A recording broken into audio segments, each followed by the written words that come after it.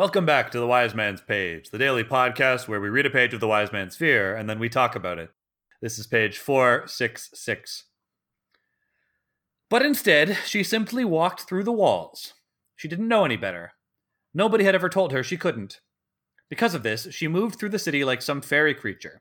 She walked roads no one else could see, and it made her music wild and strange and free. In the end, it took 23 letters, 6 songs, and, though it shames me to say it, 1 poem. There was more to it than that, of course. Letters alone cannot win a woman's heart. Alvaron did a fair piece of his own courting, and after he revealed himself as Meluin's anonymous suitor, he did the lion's share of the work, slowly wooing Meluin to his side, with the gentle reverence he felt for her. But my letters caught her attention. My songs brought her close enough for Alvaron to work his slow, garrulous charm. Even so, I can only take a small piece of credit for the letters and songs. And as for the poem, there is only one thing in the world that could move me to such madness. That's the page. I'm Nick. I'm Jordana. I'm Jeremy. So we didn't really talk about the metaphor that Kvothe uses on the previous page to sort of compare and contrast the way he and Denna approach music. And I think that this is...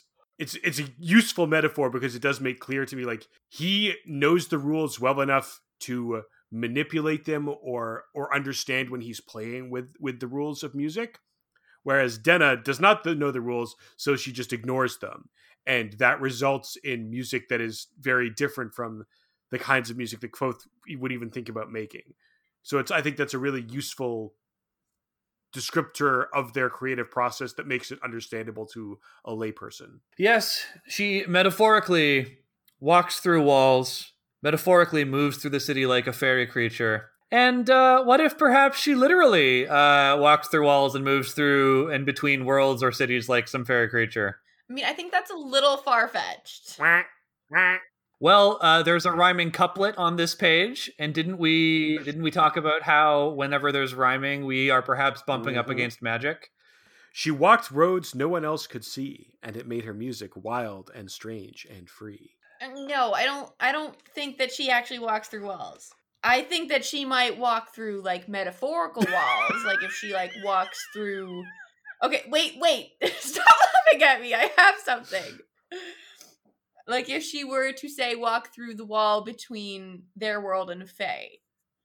Fine. Reasonable. I could deal with that. But she is not walking through actual, like, cavern walls or something. It's not like she's gonna walk into the Aeolian via the back wall. Like, she's walking through the walls of Kvothe's vulnerability. No, I think, Jordana, when you described it as like walking between the walls between fairy and the real world, I think that is what Nick was getting at. Oh, see, I thought Nick meant that she could actually walk through, like, stone walls.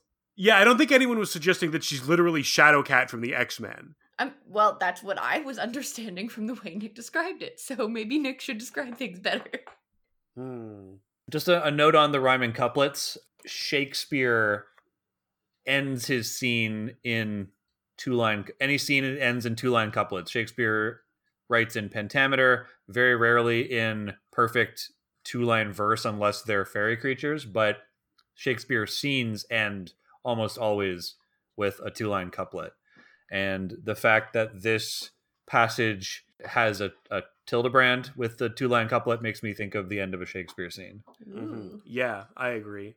And when you say a 2-line couplet, you mean a rhyming couplet, right? Because any couplet is 2 lines. Yeah. Well, I don't know the exact terminology, but like I know that you can have, a block of verse where it's like 4 lines and you write an A-B or A or whatever. But like this is an A-B or an AA, or you know what I mean? Yeah, I do. A couplet is 2 lines, and a couplet where both lines end with a rhyme is a rhyming couplet. There you go.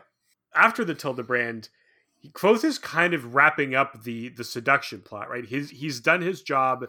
He's gotten Meluin Lackless's attention, and now the mayor is increasingly taken over. And I feel like he's almost like having a conversation with himself here, or he's playing like devil's advocate with himself, because he says, it took 23 letters, 6 songs, and a poem. But it didn't take only that, of course. Obviously, like, Alvaron actually had to talk to her, and he had his own charms that she was attracted to.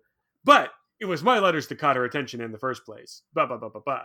So he's like, he's almost like humble bragging. He's trying, I can't take all the credit, but I am going to take some of the credit.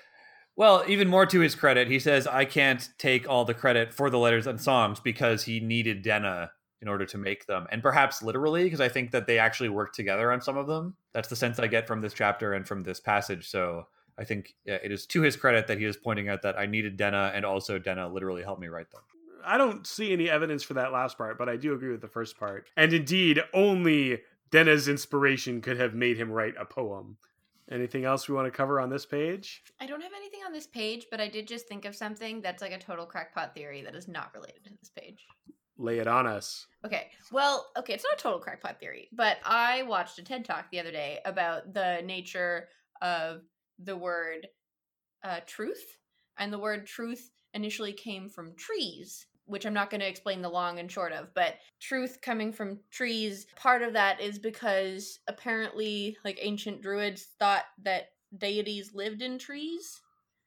And I was like, oh my god, look at that. Truth, trees, deities, and trees. I don't know. There's something. Yeah, no, that scans. I think that Rothfuss, who is certainly a man who's aware of the classics and a lot of different religions and mythologies, probably did get inspired in some level by that. I think that you need to provide us with the link to this TED Talk so we can put it in the show notes. I will do so.